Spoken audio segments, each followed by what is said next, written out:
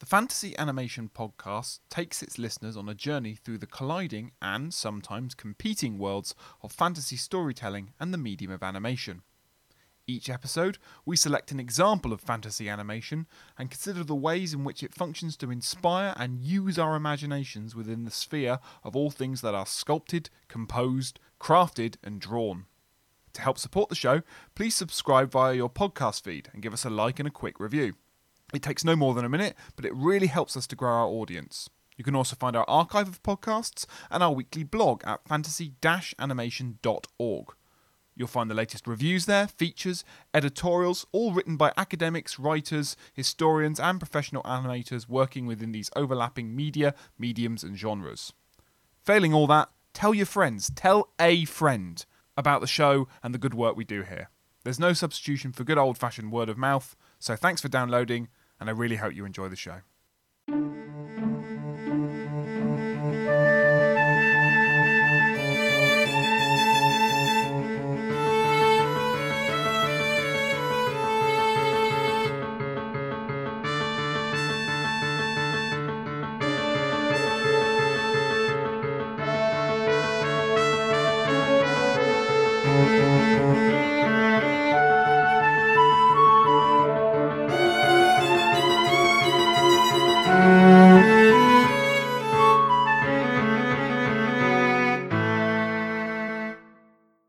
Hi again, listeners, and welcome to another episode of the Fantasy Animation Podcast. I'm Alex Sargent. And I'm Chris Holliday. Chris, we continue our journey through the world of Harry Potter. Today we've reached the third film, Harry Potter and the Prisoner of Azkaban. Yep. Considered by many the best in the trilogy. It is the best. It is the best. Yeah, I think it is, annoyingly. I've sort of held out saying that until I rewatched it this time because I just wanted to be a contrarian, but I can't think of a way why it isn't. So we'll discuss that and more in the episode to come. I've got lots of notes on all things fantastical as always. I want to talk about weirdness, grotesqueness. I want to talk about time and space. We've got some time travelling fun to be having here. Yes. For you? I would like to talk about how I think this...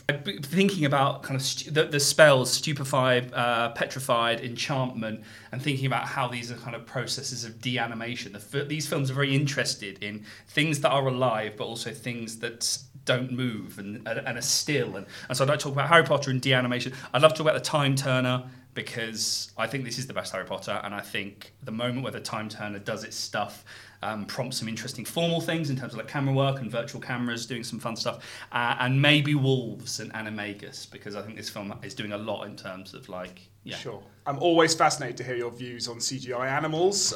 We've done camels, we've done horses, we've done dogs. I'm delighted to revisit animated horses in movies. Pretend to be dogs, I know, Correct. I've learned. Let's introduce our guest rather than go down that rabbit hole. Wait, are you talking about Tangled? Yes. He's talking about all films. But I always notice that with Tangled especially. Yeah. So yes. Camels pretend to be horses, horses pretend to be dogs. Yeah. And we're going to find out in about 40 minutes what wolves pretend to be, I think. Yeah. Okay. You've already heard her, but we're welcome to the podcast, Rhianna Dhillon. Rhianna is a film critic and presenter. You've heard her, I'm sure, on all kinds of shows. BBC Radio 1, Front Row, Sky News, Channel 5, but she's currently the film critic for 6 Music and 5 Live, as well as a stand-in on Kermode and Mayo's Take. Rhianna is also a massive Harry Potter fan, as her Twitter feed and bio suggests. So thanks so much for coming on the show and helping us unpack Azkaban with us. My pleasure. Thank you for having me. No, it's our pleasure. So I was keen to have you on as soon as I found out you were a Potter fan. Chris, as we all know and as listeners know by now, has seen 8 movies. Someone with a slightly more kind of emotional attachment to the franchise. Let's start with Harry Potter in general. What is it about Harry Potter that first attracted you to it, if you can actually articulate that, because it's very hard to articulate that kind of thing. And what continues your interest in it? Yeah, I suppose I'm that classic bore who grew up with the books. So I was the same age as Harry, Ron and Hermione. And I remember getting the first books, as the first 2 together were, paperback. My friend gave them to me for my birthday when we were in primary school. And she was so excited to like kind of riffle through the pages and find a bit where they talk about bogey flavoured sweets, sure. And we both thought it was the funniest thing we'd ever read. And the bit where Dumbledore is like, vomit or something when he tries one of Bertie Bott's every flavoured beans. And I have such a clear image. I'm someone who doesn't have that many like real clear images when I was younger, but Harry Potter is definitely one of them. And so then that was those were paperback, and then I got the hardbacks. Then, you know, I was the ones I queued at midnight and. You did it properly then. Did you it did properly. The whole fandom thing properly. Yeah. Well, as much as I could. My friends all really loved it as well. For my friend's hen do, we threw her a Harry Potter themed hen do, which I was kind of sad about because it meant that we couldn't really do the same for mine. But I did have a sort of Harry Potter themed bar at my wedding because I didn't want to go too over on themes generally because it's a wedding and not a party. Sure. And it's not just me getting married, my husband as well, who's Yeah. not into Harry Potter. Right, yeah, okay. So I did some light theme. He didn't even go into the bar. He just stayed on the dance floor, so he missed it entirely, which I'm kind of sad about. But I love the kind of iconography of it. I love the trio. We have like Harry Potter WhatsApp groups, The Chosen One it's called, you know, because we're really fucking nerdy. Okay. Cool. So yeah, it's kind of permeated every aspect of my life somehow in quite a gentle way. Wonderful. We have a nerd amongst our midst. Great. Chris. Thank God. Right, Yes. okay. And Azkaban, you said, was your favourite. Was it always your favourite book, and therefore easy to find as your favourite film, or is it a bit more complicated than that? No, it wasn't necessarily my favourite book, actually. It's a great book, but I think Goblet of Fire is maybe my favourite book, just because there's so much to it and there's so much in it. It's so meaty. But the film of Prisoner of Azkaban it's dark, and Alfonso Cuarón is one of he's such an interesting director. Everything he's done. I interviewed him once. It must have been for Gravity. Back in 2013, but I wanted to ask him about A Little Princess because you know that was what I'd grown up with from his movie, you know, and what a brilliant film that was for kids. It's because so again, good. It's really so quite good. dark as well. And he was saying his son was the chimney sweep in it, and I don't know, it was just adorable, all of it. So yeah, I loved Alfonso Cuarón. This could only have gone well, having him helm a Harry Potter film, and it absolutely did. Well, that's like the big, and you alluded to this at the start, it's this sort of these kinds of narratives that exist around the film, is that it's because of him that this film or the Harry Potter films started to do something different. And I don't know whether I wasn't a fan. I have never and still have never read the books. And as Alex said, these are at least 7 of the 8 movies I've seen. It's fine, by the way. I'm not ever going to judge you for not reading the books. Okay. Like you won't necessarily. As long as I've seen this movie, and I have. Yeah. But I guess the received narrative around the Harry Potter franchise is that this is the film that marks a different kind of way of doing Harry Potter. So is that true of the books, or is it because of Cuarón as a director kind of doing? Because obviously Columbus is with his own pedigree in a certain kind of cinema that obviously leans towards fantasy, but there's clearly a shift that's taking place. So I'm actually also interested in how true those kinds of received narratives actually are. Are we just going, well, it's kind of different because he's a different kind of filmmaker and I don't know. We'd be interested to know your thoughts on that. I think it's a bit of both because I think, as you've maybe alluded to or spoken about on the podcast before, in the first couple of films, they are children, very clearly children. And in this, 2004 it came out, so I would have been 15, so they must have been the actors must have been roughly that as well. Yeah. And you can see a real marked change. They are going through puberty. They are young adults at this stage, and so the predicaments that they're put in do seem much more grown up, and there's less of that sort of gung-ho adventure about the third film, and much more about the history of Harry's life, and the history of kind of growing up and realising just normal adults can be really flawed and dangerous, as much as having this overarching evil, which is quite a childlike thing, good and evil, and actually this explores the greyer areas of that, which I find really interesting. So I hadn't kind of thought about that sort of the age of the the age of the actors, and the fact this is the third year of their Hogwarts sort of. They've done the first 2 years, whatever. I always think of these films following a certain kind of pattern where you have the opening bit in Privet Drive, which is all light and summery, and then something happens, and even obviously the second one with the forward angling and stuff like this. Right from the start, this one is super dark, as in to look at, to, as my mum would say, where are all the lights? Yeah, Why can't I, my dad would say that. Yeah. Why is it just so dark, isn't it? It's supposed to be like that. As I pop on one of the Bourne films, can't even make any sense of this. Not a chance.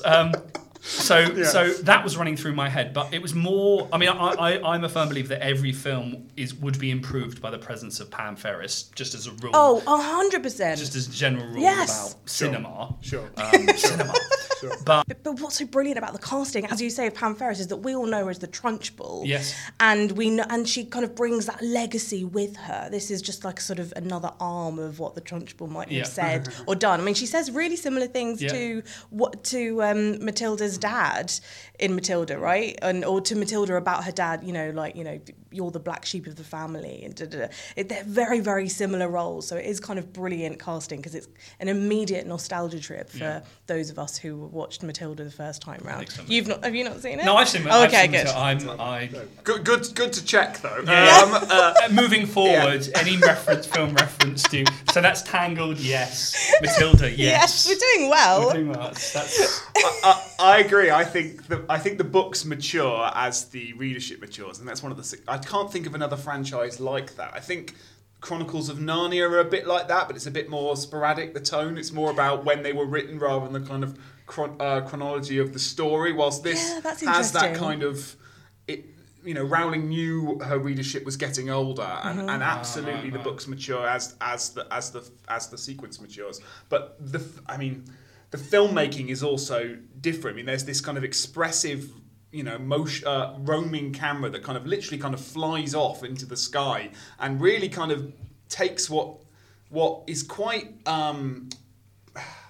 I'm trying not to kind of frame Columbus's filmmaking as pedestrian or simple, because I think there's something really important going on in those first two movies about how it establishes this playground by which the other filmmakers get to play in. And I think it's too simple to go, oh, this is the first one where anyone knows what they're doing. That's it's not quite that, but it does feel like the whole thing lifts into the sky even before we get to the magical sequences. By the way those opening sequences are shot, and by the fact that kind of the filmmaking wants to put us in the room with Harry, and I think it's not just the darkness of the shot; it's that Harry's been in quite dark situations up until this point. The Dursleys are not pleasant; they're kind of lovably unpleasant in that kind of Dahl-esque kind of. We enjoy them because they're so rotten. But he's fought some basilisks by now and dealt with some Voldemort ghosts and all this kind of stuff. But he's been sweetness and pie all about it up until this point. He's been a lovable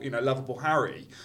Now Harry's pissed off. Yeah. And he's angry and he's adolescent, and the film is kind of pissed off with him. And I think that's perhaps the tonal difference in those that runs throughout the whole movie, but it starts in those opening titles. It's like you're in that same space that you saw in the first two movies, but it's just we're over here now. You're seeing that side of the room now. And I think that's a really clever but really important detail. That's so true. And it kind of has always annoyed me at the beginning of this film that he does magic underneath the duvet, because he's not allowed to. That is literally the whole point. That's the whole point of the beginning of this film, is that he's not allowed to do magic. Yeah. And he's so worried that he's going to be expelled from Hogwarts, but it's like it just explodes out of him anyway and results in Aunt Marge blowing up. And so to open the film with that kind of blatant disregard for that rule, sets my teeth on edge. But it does kind of remind us, as you say, of the fact that this Harry is very different. He's much more comfortable in his own skin now as a wizard and not the boy who lived under the stairs. And so when you see Vernon come in and kind of stomp around, it's really funny because it feels, they're much more on equal ground now. It's not just this huge bully and this tiny little boy who has no autonomy. We know that Harry now has autonomy. He can do something if he really wants to, and that's exactly what happens. Does that change the register of fantasy, though? Because when you've spoken previously about these sorts of, these portal quest fantasies where characters go through things to fantasy worlds and return, you're immersive, all this kind of stuff. His understanding of fantasy and magic and enchantment, Harry's, is different, because in the first two he's still learning even in the he's still learning about about and the way that children learn about themselves, their bodies and their boundaries and their limitations. He's learning about the magic, and by the third one, he's like, right, I understand. There's a lot more that he knows. Yeah. And so his autonomy comes from his understanding of his own Harryness. He's like, right, well, I'm going to pack up my stuff and I'm going to leave and I'm going to... this film is different because you're not... A lot of the Harry Potters you have to learn with Harry Potter. Like he's new to these Hogwarts, and he does his and he learns the things, and you learn with him. And here he's the Banks children from Mary But the film doesn't really need. It doesn't spend that much time in Privet Drive and sort of disregards it because it's more. But he's not. This film isn't him learning about lots and lots of the newest spell per se. This is a lot more about, as you said, like his history and his genealogy. There's a lot more conversation about his family. Obviously, this is, you were saying before we started, it's the only book without Voldemort as well. I believe so. I'm now desperately trying to rack my brains. I think you're right. He is the only one without because that him. is significant because there's not an adversary person. I mean, there are villains in the film, but there's not the main antagonist. No, and Voldemort is mentioned, but no, we never see any kind of physical iteration of him. Yeah, so the whole film is without Voldemort being the thing that means that the film is leading towards a confrontation at the end. Yeah. Instead, the whole film is just a little bit, just keeps you on edge a little bit because he's trying to negotiate his own sort of understanding of the world. He kind of knows the magic and the rules of the game. Yeah. He's working out his relation, and you're right. He's kind of he's pissed off for those reasons. But it is significant that Voldemort's not in it because it means that the film isn't doing some of the things that the other films do well, but it's not having to. I don't know. It's not trying to create this narrative where the ultimate end is this confrontation between hero and villain. It's much more about Harry's own relationships with Draco or with Hagrid and that's what I really like about it. It's a lot more. It's flattened a little bit, but in a good way, I think. Well, it's flattened, but it's flattened. I see what you're saying, but actually the use of the word flattened, I would challenge that because it's not flattened. Actually, the whole thing is visually, I think, more decorative. And I think if we're going to really let's go with this tortured analogy of like who's being liberated. Harry gets liberated. He has more autonomy. There's also a sense that the film franchise has a bit more autonomy and sure-footedness because it's I agree with that. There's this paranoia about making sure they do right by this world in the first two movies that ultimately ends in a bit of apathy, I think, which is people like, okay, I get it. It looks like what I hoped it would look like in the books. Can you do something with it, though? Yeah. And it's almost like the film's like, yeah, we'll do something with it. And this is the movie's response to it. Yeah. This is a filmic rendering of this world that you've enjoyed so far on the page, but let's see it fly on the screen. And now it's opening it up to so much more than just Hogwarts and Privet Drive. And you know, we're kind of seeing this expansion of this world, this universe that we're still desperate to delve into in all of these different ways and through all these different characters. But now we're just starting to see how it maps out a little bit more. And I guess in the way that a child develops, right? Sure. It's like there's your little bubble. Thing. And then you sort of realise there are other things out there. You have other feelings there that aren't immediate to your parents or to your best friend at school. You know, they're just kind of we just see these fingers spreading out everywhere. I find it fascinating. Yeah. I almost think that first shot, because my partner's a massive Potter book fan as well. Yeah? Exactly what you said. Saying, you know, he wouldn't do that because they don't break things at spell. And I almost think like that's there deliberately because it's sort of like, we're going to break the rules. We're going to break the rules. We're going to piss you off. We're going to piss you off. Harry's pissed off. We're all pissed off. Let's go. And as soon as he storms out the door, that's kind of right. Like we're not taking prisoners this time. Yeah. I don't know. It's all these little bits which, as a book fan, you're like, no, but you've missed out these moments because these are big beats to hit because of this, and this. So what's the film doing instead? The film is driven really by Sirius Black. That's like him and Lupin are the things. It's like the film wants to get to that quickly. It would seem. I can't remember any interviews from the time, but I can imagine it went along the line of everything that wasn't to do with character.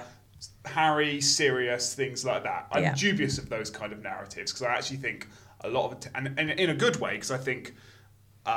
It's also about how cool Dementors can look if you give it 5 minutes on screen to really let it settle into this world and stuff like that. And that's important to do because you can't do that in a book, right? Yeah. You know, the reason And it is Jaws very is better cool. than the book is not because we spend loads of time learning about the characters. It's because the shark's really scary. You know, so yeah, give us some scary dementors, like you know. But it is definitely economizing. It's putting those world beats in the background and going, what's the spine of this, and let's go for that. I can imagine it's frustrating. I suspect that the narrative would. We're not saying those things didn't happen. It's just we didn't shoot them or whatever those things are, right? But there's definitely a different process of adaptation going on here. And there's less concern with making sure we hit all the beats. Yeah, it's less about world building, as you say, and much more about these characters that we are then going to spend a lot of time with over the next few films and books. Yeah. Yes, that's true. But there is a bit of world building at the beginning where we get the night bus sequence. Oh. Yeah. Woo woo. Okay. What do we thought of that then? It's a weird little sequence. I think it's a new element to the film. Yeah. It's one of the few new things that they're introducing into this world. And it's a very odd sequence. I watched this on DVD, everybody, because I'm old enough to still own DVDs. I couldn't find my DVDs. Okay. I looked everywhere. I have no idea where they are. Well, I can confirm the night bus is the DVD menu background. Right, We watched this one night. You know, it took us about half an hour to get going because of things like that. So that night bus kind of with the weird kind of talking totem the shrunken thing. heads. Yeah. Sort of kept going. Why don't you press play and all this kind of madcap stuff for about half an hour. I love that so much. It's so dated. It's brilliant. Yeah. Talk to anyone. Rhianna, thoughts on the night bus sequence? I love the night bus. I really do. It's because again, it's part of the world building. We've kind of seen Leaky Cauldron, and we've seen Privet Drive, and this is the first time we've seen the magic way of linking the two. And it's such a weird. Like the imagery of it, like having like this old route master chopping the top off, adding another deck to that, and so then you have this triple decked bus, which again is like, you know, double decked buses when you were a kid were really cool and exciting, like the old London buses. So to then just have another layer on top of that, I love, because again it's very childlike, very kind of iconic of what we see as the history of London, but they've made it Wizard London. You know, so that is cool. It is very in your face. Lenny Henry is very in your face with his little one-liners, but they're funny. Like he's very quick. And Stan Shunpike, because he comes back later on. This is our very first introduction to him, and again he's just a brilliant character because he's such a nobody, really. He's again one of the few characters that we meet who is just like, huh? Like has nothing really going for him. In the books, there's this running joke where Harry doesn't want to be called be recognised as Harry Potter. So when he's asked what his name is, he just says Neville Longbottom. And so then there's this running joke where Stan always calls him Neville, even though at the end of this bus journey, the minister is waiting and says Harry, and he's like, wait a minute, you know, and he realises that he is Harry Potter, but still keeps calling him Neville because he's that stupid. And it's just like a really funny little in-joke, and I wish they'd kept that in. But I do think that Lee Ingleby as Dan Shunpike is perfect casting. He's one of my favourites. He's so good, isn't he? Because he's kind of taking on because he plays like in Spaced. He plays like the we're like doing pistols at each so I don't other. know what you're both doing right now. For the benefit of the listeners, they're shooting each other, it seems. You know. It's just a great scene in Spaced. So Lee Ingleby is really good casting, and that's the other thing about this film. Like you say with Pam Ferris, the casting of the new characters is sublime. Yeah, because that night bus sequence takes the place of the Ford Angler. Like it's the same. Yeah. It's getting Harry out of A to B. Yeah, it's getting him out of Privet Drive, and in the second film, it's bright kind of sunshine, and Ron is sort of driving this car in the middle of the sky. This is not that. No. And it's I was thinking about when you mentioned London. I was thinking about I wonder at what point sort of tours of London and Harry Potter's London started to kind of originate, and this feels very like that. There's some interesting things we could talk about in relation to race and Lenny Henry, and which we probably don't have time to talk about, but this is just his performance, and it is I guess in the case of fantasy, it's a moment where it's like this is out in all these Harry Potter films are about what you can and can't do with magic, and where you can do it under the covers, and when you're allowed to do it, and the rules that govern where magic should take place. So this is a really good kind of flagrant example of just, I don't know if it's rule, but it's just like magic is just doing things in the street, and it's moving through a real world recognizable space, moving time, slowing time. Which is the whole. There are so many ticking clocks and clock faces and swinging pendulums in this film, which is yes, go on. Well, you asked me earlier that question about rhetoric and like what is this a slightly different rhetoric, and I thought I'm glad I didn't actually have to answer that because I don't think I've got an answer for it. But I'm starting to get there, which is that I think that sequence demonstrates the difference that's going on here. Is that you're right. The other films, what would happen there is we'd get like Harry would go, oh my God, and there'd be like a gasp. There's this kind of the John Williams soundtrack would come in. The night bus would pull up. We'd have a nice wide shot of the bus and that kind of introductory, exploratory. Here's another cool thing to look at in this world kind of aesthetic. This is the night bus. This is the night bus indeed. And here it's like just get on it and the chaos ensues. Just get on it. There's like a much more kind of atmospheric sense of magic in here, where like magic isn't something to gawp at.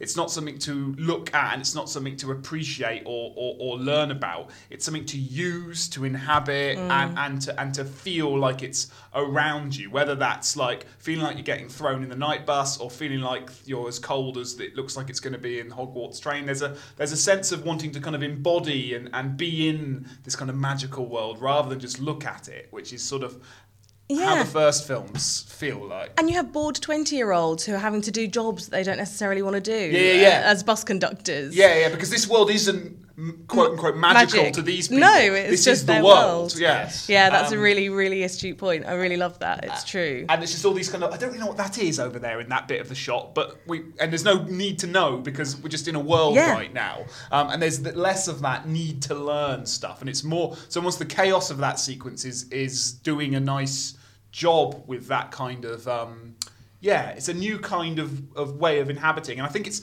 much more cinematic because that's what cinema can do. Cinema is space, and actually cinema is space and cinema is time, and we can come to time later because I have thoughts on that. But it's about our kind of fantastical relationship with space. What do we do when we watch a film? But try to kind of throw all our fantasies onto a space, and that's what we're trying to do. And like the whole idea of us, if you're on a bus and it stops too fast and you're staggering about, and they do exactly that in the book. There's this woman, Madame March, I think, who gets like bus sick, and you hear her vomiting upstairs on the bus, and it's like really explicit, but it's also just like it's like any horrible coach journey. It's so actually for them pedestrian is just taking a bus from A to B and all of the horrors that involves, although in this case it involves beds and hot chocolate and toothbrushes if you're staying overnight because it is the night bus, It's grubbier and weirder and less and more confusing. It's just public, isn't it? All of this,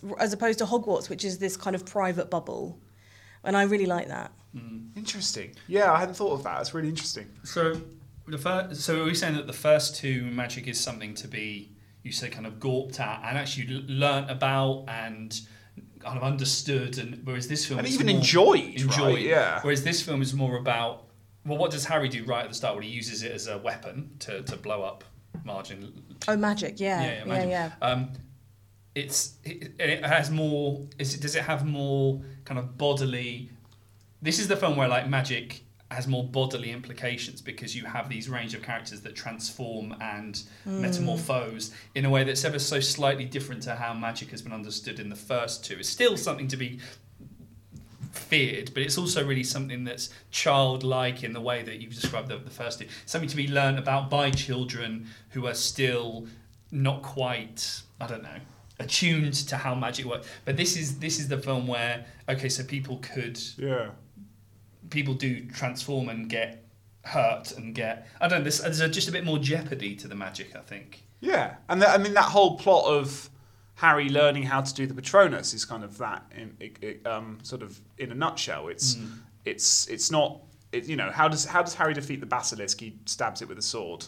And there's something about a griffin that I don't really understand. It's not a griffin, is it? Or is it a phoenix that I don't really understand? Phoenix tears. Yeah. Heal everything. Yeah, something about trusting Dumbledore and then the bird will cry on your book or something like that. I don't remember. I I don't think that's quite what it's No. I'll let you get away with that. It is a complicated scene, yeah. And there's probably something about a Horcrux eventually, but we haven't got there yet. And the first one, what solves the day? It's Ron's. You literally just said, trust Dumbledore and he'll let his phoenix cry on your book, something like that, isn't it? No, yeah. That's like, it's got the book. Such a good line. It stabs the thing. Phoenix cries on it. End of film. He doesn't cry on the book. He cries on Because Harry. his arm, because that would make no sense. Yeah. I don't know. No, we haven't even got to Horcruxes yet. We will have in a different show, in a different episode. What am I saying? I'm sad I'm not going to be there for that one. No, yeah. We haven't got to Hogwarts yet, so at this rate you might be. Oh my God, this is true, yeah. Where was I? What was I saying? What was I talking about, Chris? Magic in the first. Yes, with the Patronus spell. Yes. That, so in the first film, what saves the day? Ron's ability to play chess. Actually, magic isn't a thing these kids possess. It's not something they learn. Wingardium Leviosa, and only Hermione can do it. And even then, it's sort of a textbook essay, academic thing. It's not a thing that they own, they possess. Here, he's got to learn the spell because otherwise he's screwed. He's going to die, yeah. And actually, literally, he's going to die, Yeah. as we find out later. And his ability to master that spell, to own it, and for us to kind of, that's such a... If I have to think of just top 5 3 seconds from Harry Potter films, that bit where he kind of, does the spell and does it properly. Across the pond, you mean? Yeah. It's so I don't know. It's so almost sublime. It's it's scary and it's rage filled and it's beautiful and it's happy and it's joyful and it's despairing and it's such a complicated, cool, emotive, affecting moments. That's all about just being with the world of this magical kind of boy and his spells. And the fact that you have to conjure up such a strong or happy memory to do this spell well. It's all, you're right, it's all about who you are in that moment and not just about what you can do. Yeah. We came a long way in 2 minutes there from crying on the book with the griffin. It's not a griffin, it's a phoenix. Stop saying griffin! So, he gets on the train. We've done the train. We dealt with the Dementors. We haven't talked about Ian Brown from the Stone Roses. Okay, let's talk about Ian Brown. Ian Brown from the Stone Roses in it. Move on. Okay, right. Well, actually, Leaky Cauldron is a good... Oh, Leaky Cauldron is also weird. Yeah, tell me about Leaky Cauldron. On the Dementors on the is a natural... That Dementors on the Hogwarts is a natural progression from the kind of weird... Leaky Cauldron is weird, and it's also grimy and grubby and not like the Ministry of Magic with all of its shiny tiles. Mm-hmm. This is a very gloomy way of thinking about how people use magic in very sort of... It feels more like what that pub should feel like. Yeah. In the first couple of minutes, it looks like a pub in rural Hertfordshire. Yes. Oh yeah. This feels much more like, oh God, you open the door and you're like, local pub, shut the door, walk away. There is a fire and it is quaint, but also who's that guy over there? Yeah. So absolutely. So that fits with all that. So then we rocket through. We have the sequence with the Dementors, which we've alluded to a few times. I mean, it's spectacular. It's a brilliant sequence, actually, that introduction to the Dementors, because... So having read The Subtle Knife, I then saw the Dementors and I was like, oh my God, they are the spectres from The Subtle Knife. They are essentially the same creature, but this is just kind of visualised. And they are so frightening. The idea of them is so frightening because it's not just about they kill you dead. It's about them sucking out your soul and leaving the shell, which is exactly what happens in The Subtle Knife as well.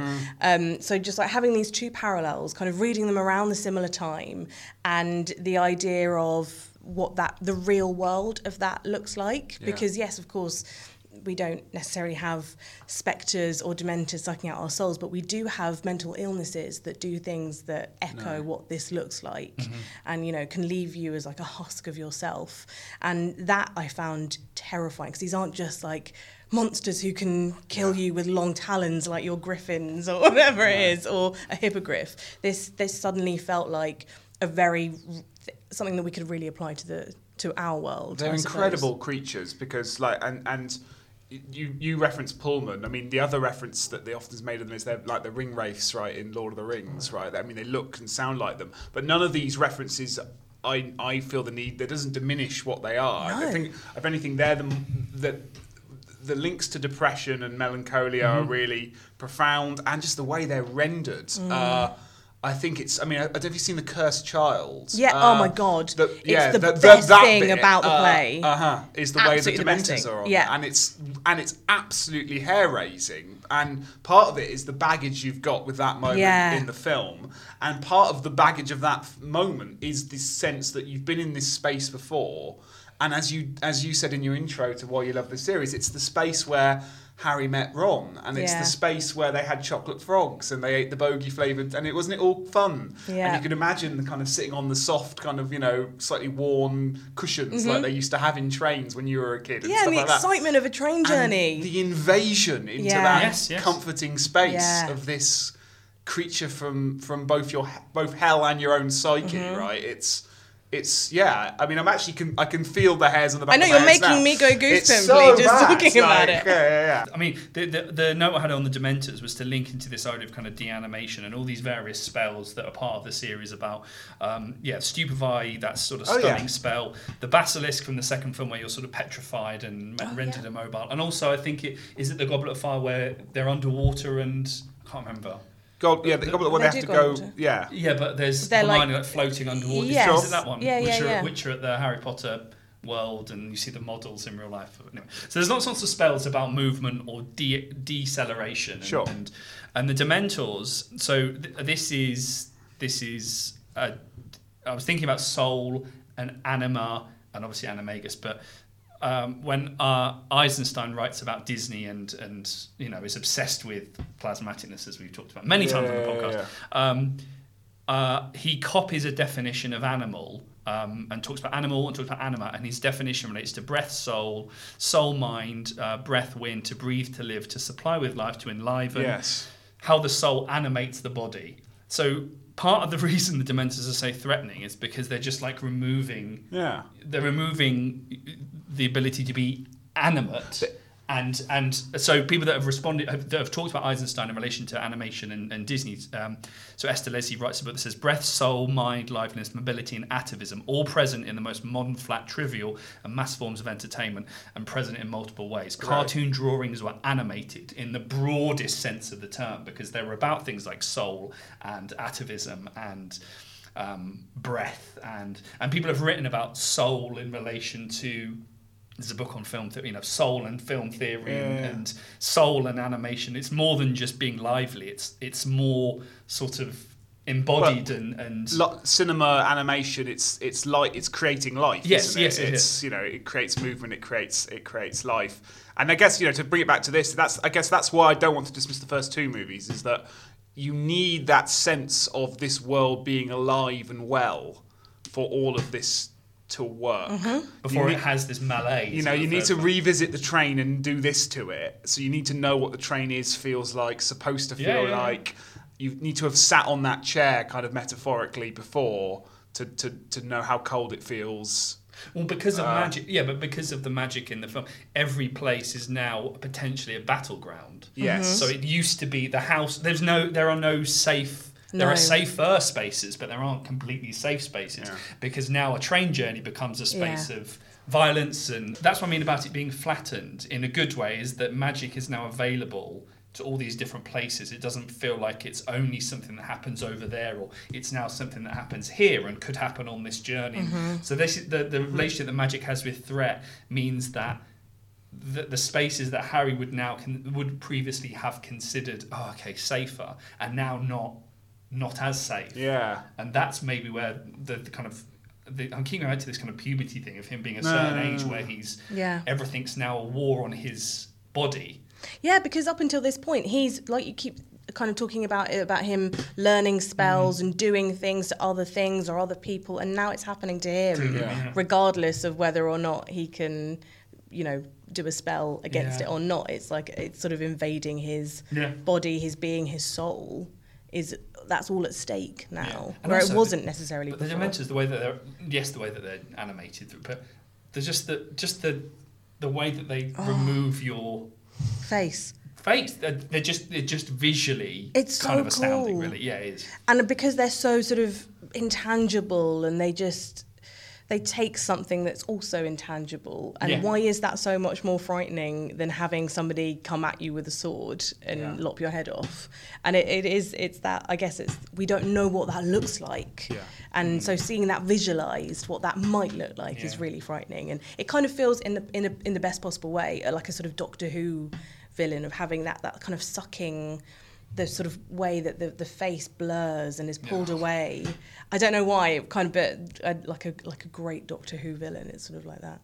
It makes me think then, if with all these kind of threads that we're picking up on, is that the fundamental difference between the plot that then unfolds, or at least the way you're asked to sort of view the plot through Harry and Ron, particularly Harry's perspective, but all three of them, is that the first two movies are very much kind of, Scooby-Doo, Let's Solve a Mystery kind of movies. They're It was the guest star. And the kids are the ones solving solving it. The adults don't really know what's going on. Yeah. They're trying kind of fecklessly to sort it out, but the kids actually know what happens because they went and snuck into the library that day and found the book and all that kind of stuff.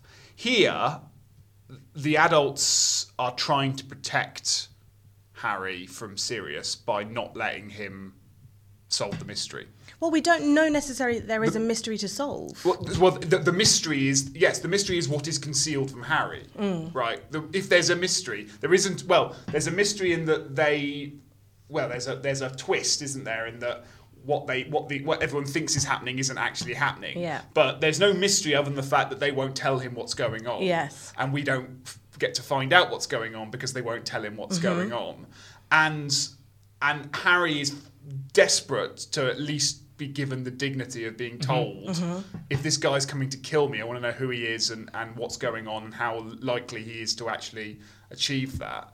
And you feel his rage because you've watched two movies where he's been pretty good at solving the problem here. He's patronised all the way through the movies, through the books. It becomes a thing for the rest of the films, right? Up until kind of the last couple, which is that he's fighting for autonomy and they just won't give him it. And we kind of have this argument about whether or not Dumbledore wants him to do it by himself, and that's I'm saying that in inverted commas because that's literally the point of the last book, is that he could have told him everything he needed to know, but didn't, because the whole point was that he had to figure it out by himself so that he would be worthy of doing it in the end. And that's kind of like here, because we have Dumbledore who is sort of, I don't think he's necessarily aware of what's going on at this point. He doesn't know that Pettigrew is alive or any of the what comes to pass. But when the final moments of him locking them in the hospital room and saying, "Why don't you use the time turner? I'm just going to say this one mysterious thing," and then fade away, humming in the background, because he's like quirky. I'm retracing your steps. Yeah, literally. I can see you. It was like you could just tell them. Like, I don't know, it feels much more like deliberate in the films that he's like, "Oh, you could probably do this without my help." But in the books, I don't know, it feels more like, "You haven't got time, go!" It's more like that sort of urgency, whereas in this it feels like he's being deliberately obstructive. And he's like, "You could just tell them," because I don't know how they would have figured that out, because they are actually only supposed to be 13. But because the films treat them now like they are 30, I think there's quite a massive jump between the first two and the third. Yeah, no, you're right. Yeah. It's an interesting, I don't know. Absolutely, yes. I really want to get to the time turner sequence because I need you guys to help me through it, because I have issues with. I've always had issues with that sequence, and I would like to no longer have issues. Oh, interesting. With it. So, well, can we not skip though? So we need to. What can't we skip before we get there? Because we're going to need to.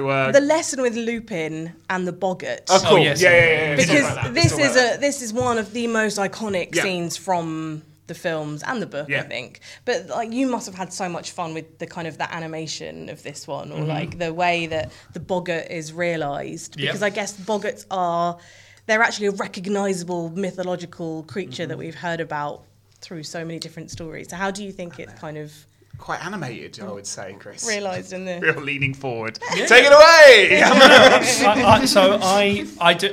I suppose there are certain scenes in the Harry Potter films where where it's like whether the animation, that's or the visual effects are at their most visible. So again, the whole, I think the films play reflexively with their own visual effects. So some stuff you're not supposed to know is an effect, some stuff you definitely are supposed to think are visual effects, but that's also folded into a film that's about the visibility and accessibility of magic and what you're allowed to do in particular things.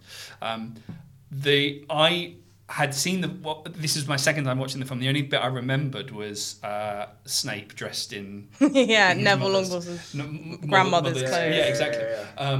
But I suppose the sequence, is it another example of the film taking those kind of stock moments of the Harry Potter sort of, you have your train journey, you have your defense against the dark. You have your with the new teacher that's come in, or it's always those sorts of patterns and that form. But it's doing the first good defense against the dark. Yes. But even then, the film plays with that because you think that he's not.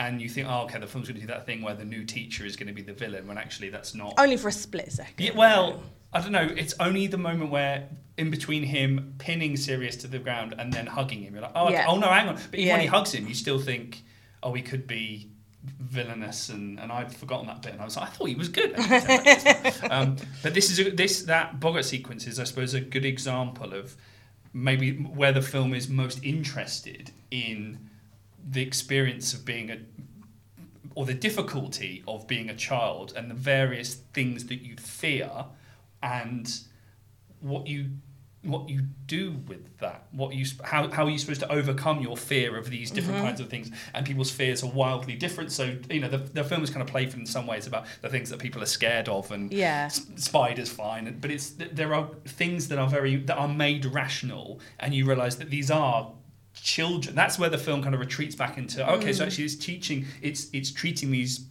like 30-year-olds for most of the film, but actually that's the sequence where you go, these are characters who are young and who have wildly different fears based on their different backgrounds, their knowledges, their families, all that. So that's what I quite liked about that scene, is that it has these moments where it's tapping into quite anxiety-inducing things that children go through as part of their lives, as part of their livelihood. And is it clear though? Because I sort of wish they'd done a few more examples. We only get 2 or 3. That in the book we get a few more, and I feel like actually visually that it's so fun to see something like a spider with roller skates on transform. That clown thing is and that's supposed to be the thing that's ridiculous and light, the fact they turn from a cobra into like a jack in the it's terrifying. Give me the cobra's fine. But the whole idea of the spell being ridiculous is the whole idea about us laughing at this boggart, and do you think that they make that clear enough in the way that they use those examples and the way they animate it? Because I still think that a spider with roller skates is still quite scary. I think that's a really difficult scene tonally. Because Chris is right and you're right in that it goes from this quite and it's back to what you're saying about the public nature of some of this magic of turning your private fears into something public. It's almost like that's the boggart's evil, isn't it? It's not necessarily that it can turn into the thing that you fear the most. It's that you can do it in front of everyone who you are desperate don't know this. And to go from that to the kind of sublime silliness of in a 2-minute sequence is always going to be a bit of a challenge. And I'm not sure it captures the euphoria, because it's more concerned with doing the kind of the first bit. Because I'm with you, I don't find the images hilarious. I think Alan Rickman. That was brilliant. Because he knows he knows how to do it. So, but that's tottering about it. around. But do you think though, if that sequence would have appeared in any of the other the earlier 2 movies, it would have been the other version, which is all ridiculous, and played exactly for, played for last bit, played in a different way. Whereas here, it's got that it's got something else. It's got an edge to it because it's done ever so slightly differently. Well, what it does is it puts an underline under the kind of, I don't know if it's the final line, but so the Boggart's actually scary because he makes your private fears public, Yeah. and therefore, I guess actually the ridiculousness of them is that you are ridiculed for your fears, right? Is that what everyone's worrying about? But it makes the point quite well, which is that Harry's fears are nothing to be laughed at. Because he has, can't horrors laugh in his away. life that nobody else has had. You can't laugh away the kind of underlying scars of mourning that the Dementor summons up in them, because that's just a loss that you can never regain. And I think it does well at emphasising that, because then that sets up the whole need for an alternative to how do you defeat a Dementor, and it's not by making them ridiculous, because they're not ridiculous creatures. Yes. They're very. It's important we take them seriously, and to use your analogy with mental health, right? Yeah, you can laugh away some slightly mild concerns, but it's actually quite important you take some concerns very seriously and give it the time and the space to process it, and to use this tortured metaphor to its conclusion, find your Patronus to solve it, I guess. But I think it makes that point well. It does. Without doing a silly spider, which I would like. Yeah, because the kind of the next time that we see a boggart is properly is with Molly Weasley, and she sees all of her family dead on the floor. That's what the boggart turns into. That's her biggest fear, and there is nothing ridiculous about that, because they're in the middle of a war, and in fact some of that does actually happen. And so I've never really thought about it being kind of private to public, especially because with Lupin, they make it really obvious in the film that it's the moon, but in the books it's a silvery orb and it's only Hermione that realises it's a moon and why. And he's just he's really whatever, and just flicks it away. Is that when it turns into a... He turns it into a balloon, okay. in the film, And again, that's but that doesn't really make sense. There are things in this that are kind of jarring, because it doesn't really make sense if you drill down. Why would a moon become a balloon, or why would this cobra turn into a jack-in-the-box? These are just two completely different images. Why would they be in any way related? Because in the books they're slightly more, they kind of make sense a little bit more. It's like Snape turning in, dressing up in an old lady's clothes. That makes much more sense visually as well. But it's still, I think it's still it's a good scene, because it shows Lupin, it shows him being sensitive, it shows him being a good teacher, it shows him also, trying to inject a sense of fun into his lessons, which is... Magic is fun, we've seen that before, but the teachers are always having to kind of put the kibosh on that, whereas he's let rip a little bit. And I really like that, reminding us of what you're supposed to be doing at Hogwarts is learning and having fun at the same time. Yeah. Do we have any more scenes before we can get to the time turner, or shall I get this off my chest?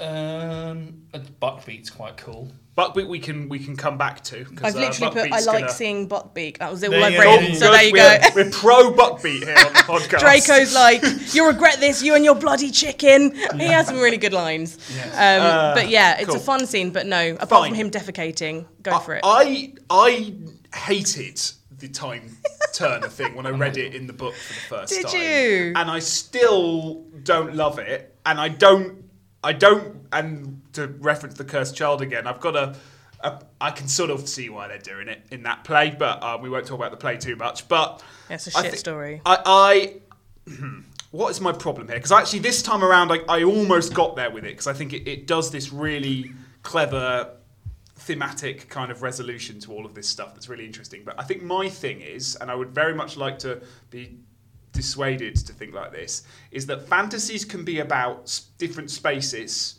So they can be The Wizard of Oz, or they can be about, and I can have pleasure thinking about, what if that bus that I've always imagined might go completely out of control actually went out of control? Or what if the castle that I think I could get lost in actually deliberately gets me lost? Or what if the banquet was endless? Or all these kind of fun things. Or fantasies can be about time, and there can be It's a Wonderful Life, and oh my God, what if your significant other never met you, and all these kind of things, which are fantasies we all engage with.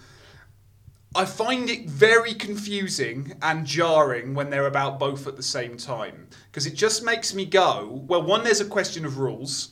So it makes me go, when do you use the time turner and when do you not? Could we not have used the time turner and perhaps saved Harry's parents?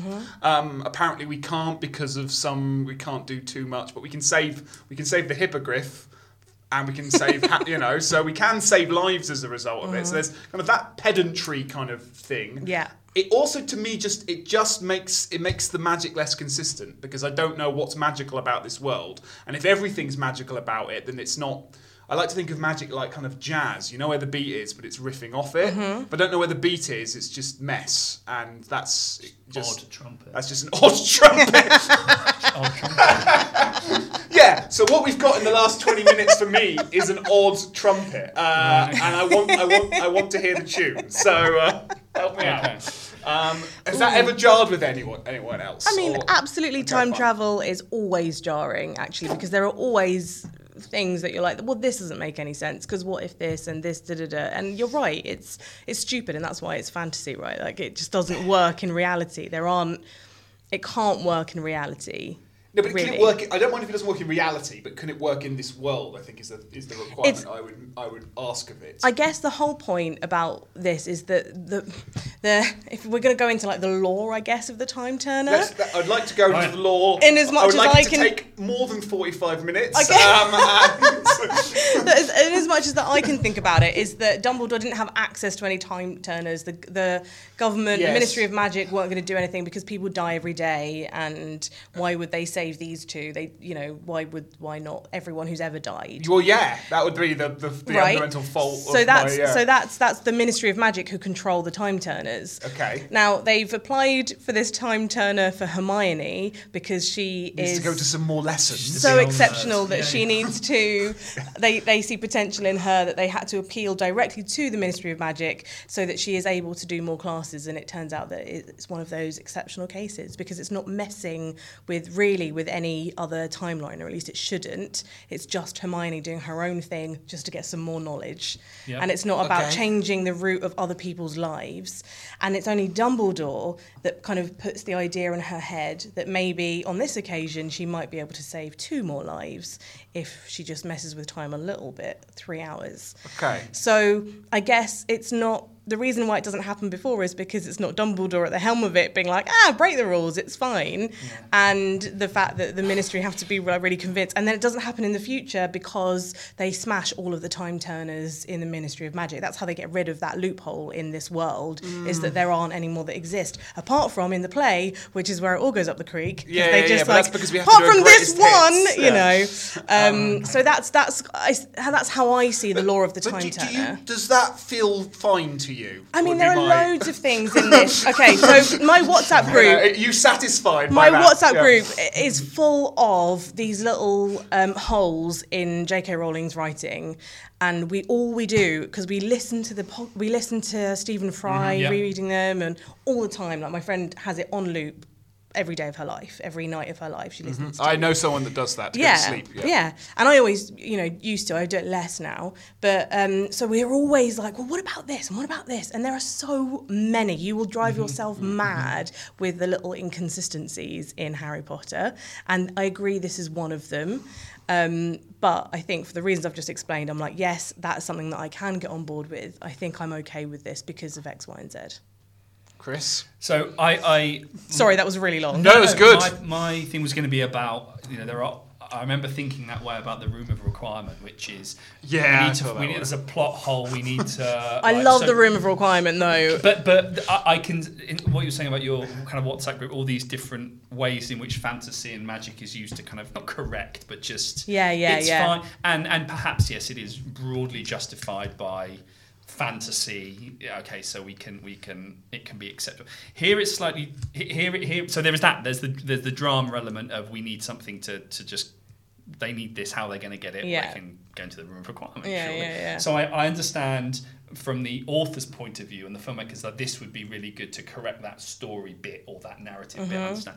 From a film perspective, and we were having this debate before. That it's attempting to do something with. There's an opportunity here from the books to do something that might look cool visually, to play with a kind of. Well, scholars call this all kind of things. These database narratives, forking path narratives, all these different kinds of modular narrations. Like, okay, fine. So people have written about this, and it's cut from that cloth. I think trying to this could be something we could do that would be interesting to play with. a collision between time and space. Doctor Who do it all the time. You know, so I No, I don't mind. I don't mind when Doctor Who does it, because Right, Doctor okay. Who doesn't introduce me to a castle that's all. You carry on. No, so I think it solves a narrative problem for J.K. Rowling, these fantasy elements. From a filmmaking perspective, I can see that in this film, that Time Turner gives Kieran some interesting grist for the mill. And what he can do is he can play with these. And actually, the first time that Hermione uses that we see her use the Time Turner, that you have the camera that goes through all the clock face and catches up with Harry and Hermione at the bottom. That's really cool. So it allows the film to do some cool visual stuff with clocks and with time, and playing with, up to this point, a couple of films that are interested in the past but not really. They follow a very classical model of narration, even though the film is interested in his genealogy and what his parents did when they were children at Hogwarts with Snape and all this kind of stuff. This is the first film that's like, okay, so we could fold some of that into the way that the film looks and the way that the film kind of communicates its story. So it plays with not necessarily flashbacks, because they're not treated as flashbacks. The films do flashbacks. Loads of them do flashbacks. Yeah. But this isn't a flashback. This is trying to do at least something interesting with the idea of chronology and consequence. But I don't know where that then the tension for you is that it rubs up against a world in which if everything is fantasy or possible, then kind of nothing is. And so I lose the sense of magic. I lose the sense of coherence. I lose the sense of where I'm supposed to imagine around this world. And what I end up doing is, you get Back to the Future 2 and you get, Chronicles of Narnia happening at the same time. Well, I don't know if that's true, because also it's such a bleak moment in the film, actually. Although it's presented as it's so exciting to go back in time, actually it's not a super positive resolution. Harry doesn't get to be with his godfather for the rest of their lives like they had just planned. Yeah. And so you have this moment of, this is the only thing that they can do in this scenario that doesn't make this the worst moment ever, because that's still coming, by the way. Yeah. So this is just like a tiny little, okay, we're going to give you this. We're going to give you that Sirius doesn't die in this moment, because Harry is not getting that happy ending that he should get in this right now. Yeah. And so I don't know if we are getting the magic of what you're just talking about. We've had that's happened. Now we're having the kind of reality of what can happen in this magical world. This is just kind of suspending it briefly, okay. I feel like. I like that answer. I think that's a much better way of writing down what I've put down, which is, I guess there's some thematic consistency, question mark.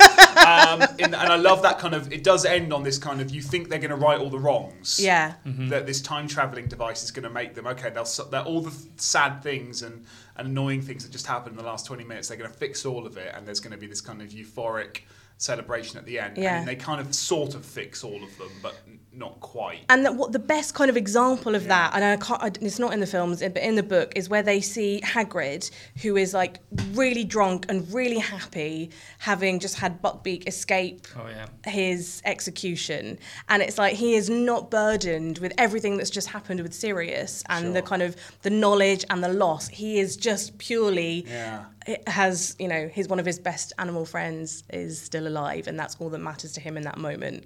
And I love that, because that's like everything that could have been, except that's obviously like kind of ripped away by the fact that Peter Pettigrew escapes, and so Sirius never gets that happy ending. I mean, ever gets that happy ending. Yeah. So the fact, knowing that in retrospect is so heartbreaking, that actually that it's so, and the way that they do it is almost like throwaway in the film, where Peter Pettigrew kind of like just waves and disappears, and it's just, and it's that moment which means that Sirius, it's the lead up to him losing his life, essentially.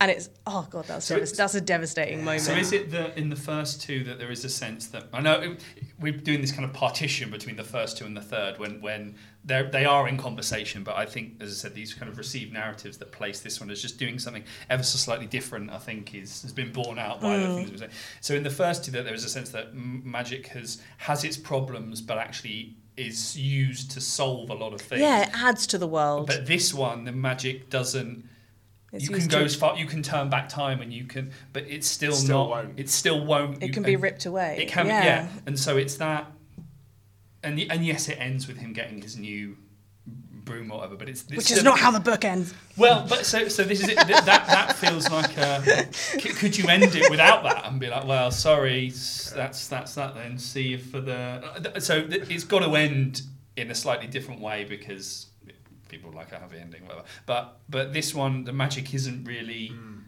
It's not giving that catharsis because what we were saying about the what's it called, the boggart, is this. There's lots of writing on animation's relationship to like catharsis and trauma and being able to represent the non-representable. So, what does depression look like? What does mental health look like? Well, it looks and feels like a dark cloud. Well, I can animate that and I can draw that, and that's what I can visualize it. So, loads of people talk about animation's relationship to kind of catharsis and things. Yeah. So that's really what the Patronus is. It's animation and visual effects being a catharsis for a character. But at the end of this movie, Harry doesn't get he's got all the magic in the world and he's got all of these things but it's just still not, and that's maybe why this film's it's the one that's like, okay, so it's not going to end how It's much more like real life, it's isn't much it? more real, and for a 13, 14, 15-year-old set of children who are like, it's sort of probably important that it doesn't end in the way that everything is resolved. Because it gives them something to chase. It gives them something to... You've just sort of triggered something in my mind. You know how parents sometimes say that they get their children pets because that would then be their first experience of death? Yeah. Sure. You know, I said this to my mum. She's like, what rubbish? You just wanted a rabbit, so I got you a rabbit, you know? I'm like, fine. You didn't overthink it. Yeah. But that's kind of like with Ron, you know? Like, he's... The whole way through, Scabbers is, you're like, oh, he's on his last legs. He's about to die. He's really old. He's being chased by a cat. He's being eaten by a cat. And actually, like, the reality of, like, his pet dying but then becoming like one of them, you know, like incredibly dark being is just like, it's such it's like the magical version of your pet dying and you having that sort of having to come to terms with the reality of life. And the reality of their life is that there are these evil people in the world who have conspired to kill each other. And that's their reality. And if the spectators have got to do that, the characters, Daniel Radcliffe and Harry Potter, have gone from, oh, this is a really great, you know, this guy's lied to sell a few books, but that's all right. Yeah. And then in the third one, it's like, well, Ron's in the infirmary because he's hurt by this, you know, he's being dragged under a tree, which is one of the worst, that when he goes, and then just gets sucked underneath, that's one of the worst things. That's the thing that I remember. Okay. And just like that, and then getting sucked under. Yeah, and the Whomping Willow is, because they show it so often throughout this, it's like, it's used to mark the changes in the season for the school, and then it's like, and it keeps just eating birds, which is really horrible. And we came across it in a second, but I do think it's quite clever, the idea that it was planted because Lupin was a werewolf and they needed a place for him to transform, and that's why they planted the Whomping Willow, so that students wouldn't be able to go down there. So I love all that link and the history of that. And something, because I think that's what Quaron does really well, is the really dark aspects of something that should be quite magical and fun. Also, did you notice the amount of ravens whenever in the pumpkin patch with the executioner? Because it made me think of like the Tower of London, and that was where marking his side as he's and there were just like ravens everywhere, and that cawing, and it's so like pervasive and terrifying, and he does such a good job of just getting under your skin with these really little elements that you wouldn't necessarily think about, that definitely aren't in the book, those details. But we did want to talk about the transformation. Oh yeah. Did you? Well, is there time? Yeah. Well, there are. I can't remember if it was a conference that we attended. Like somebody did a history of sort of werewolf transformation and transformation, especially wolves as well, are a good way of marking the history of special effects. Yeah. Like they're often transformation narratives are. Okay, these are markers for practical and visual and special effects throughout the history of whether it's John Landis or you go further back and think about Lon Chaney and all these sorts of horror stories where transformation is part of this central kind of thing. And this is like part. Is it the first time? Because I think the first film has Voldemort just growing on the back of that guy's head. The second one has your basilisk, but this is more, okay, so humanity is being, what I presume to be human is now not human, and that's like the worst thing. That's why it's so dark because they believe in the humanity, and then that's taken away from them, and that's why the transformation narrative is for Lupin, because they believe him, they think he's in league with Sirius, so they don't believe him, and then his humanity is disabled even further because he's not even human. So there's that I think plays into the fear of the fact this is the third film of a group of children who are thinking about where their where their allegiance lies, and the biggest fear is when their allegiance is misplaced. And this is the first film. In the first film, you know that the Dursleys are horrible. The second film, you know that the Dursleys, and you know who the villains are. Yeah. This is the first film where your allegiances are not quite. Yeah, you think certain. it's Sirius that's the baddie and he's not the antagonist, so who is the antagonist? We see the actual antagonist for about 30 seconds, Timothy Spall, and somebody that we've always hated, Snape, is actually the one who's protecting the children bodily with his arms from Lupin the werewolf. And everything is turned on its head. And you're like, well, hold on, why would Snape... So Snape is a goodie, or at least he's just being a grown-up in this moment as opposed to being a bully dickhead? That's what he's more than just a bully dickhead. But like that sort of that destabilising of allegiance and where you're supposed to kind of stick your flag in the sand. That's the thing that maybe the film does best. That the children are. That's the thing that they fear. I was supposed to trust you, and now I can't. And obviously the metamorphosis and transformation actually is part. And that all, you know, the Patronus. He thinks it's his dad. Turns out it's him. It's a wonderful kind of that what he's like. The whole film is about him learning that actually this kind of desire to align themselves with the good grown-ups. Actually, what he sort of starts to learn is that he's got to save himself. Find your own way. He's got to save himself here, right? You know, but it's also kind of learning that isn't empowering. It's kind of empowering, but it's also really kind of elegiac and lamentable, because he's like saying goodbye to.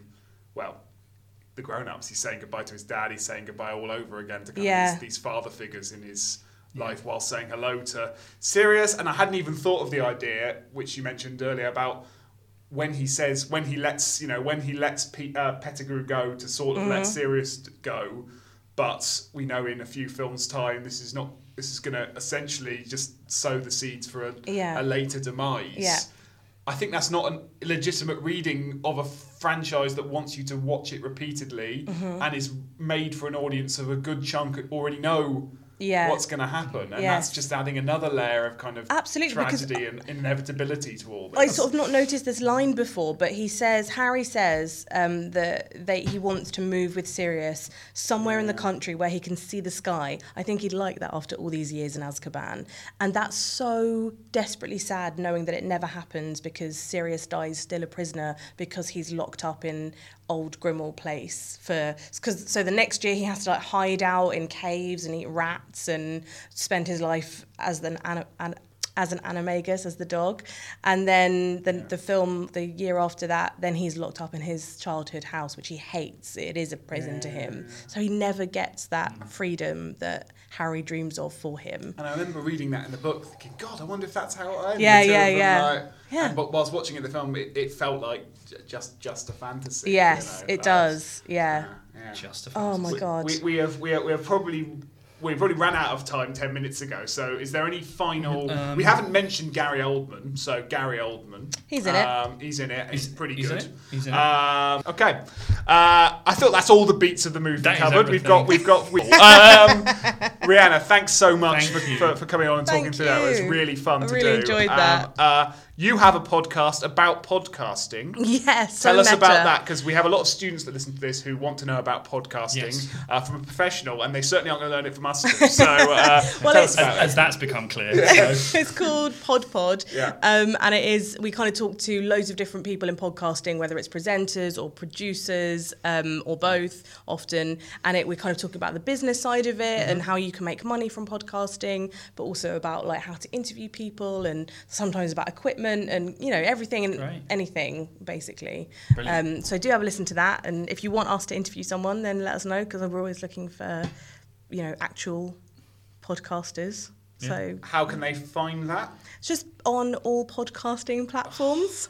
Is there a better phrase? Terrific. Okay, Nope. and it's got pod. Pod. Yes. Yeah, Excellent. Right, pod. I'm going to check that out this evening. Yeah. Because it sounds really interesting, and I Thanks. probably can learn quite a lot from it. But otherwise, thanks so much for coming and chatting about Thank Harry you. Potter. I've loved it. We have been Fantasy Animation. You can find us at fantasy-animation.org, where you can listen to the archive. You can listen to some previous Harry Potter episodes, and you can follow us on Twitter, Facebook, and Instagram at Fananim Research, FANANIM Research. Otherwise, that's been us for an episode, and we'll see you next time. Bye.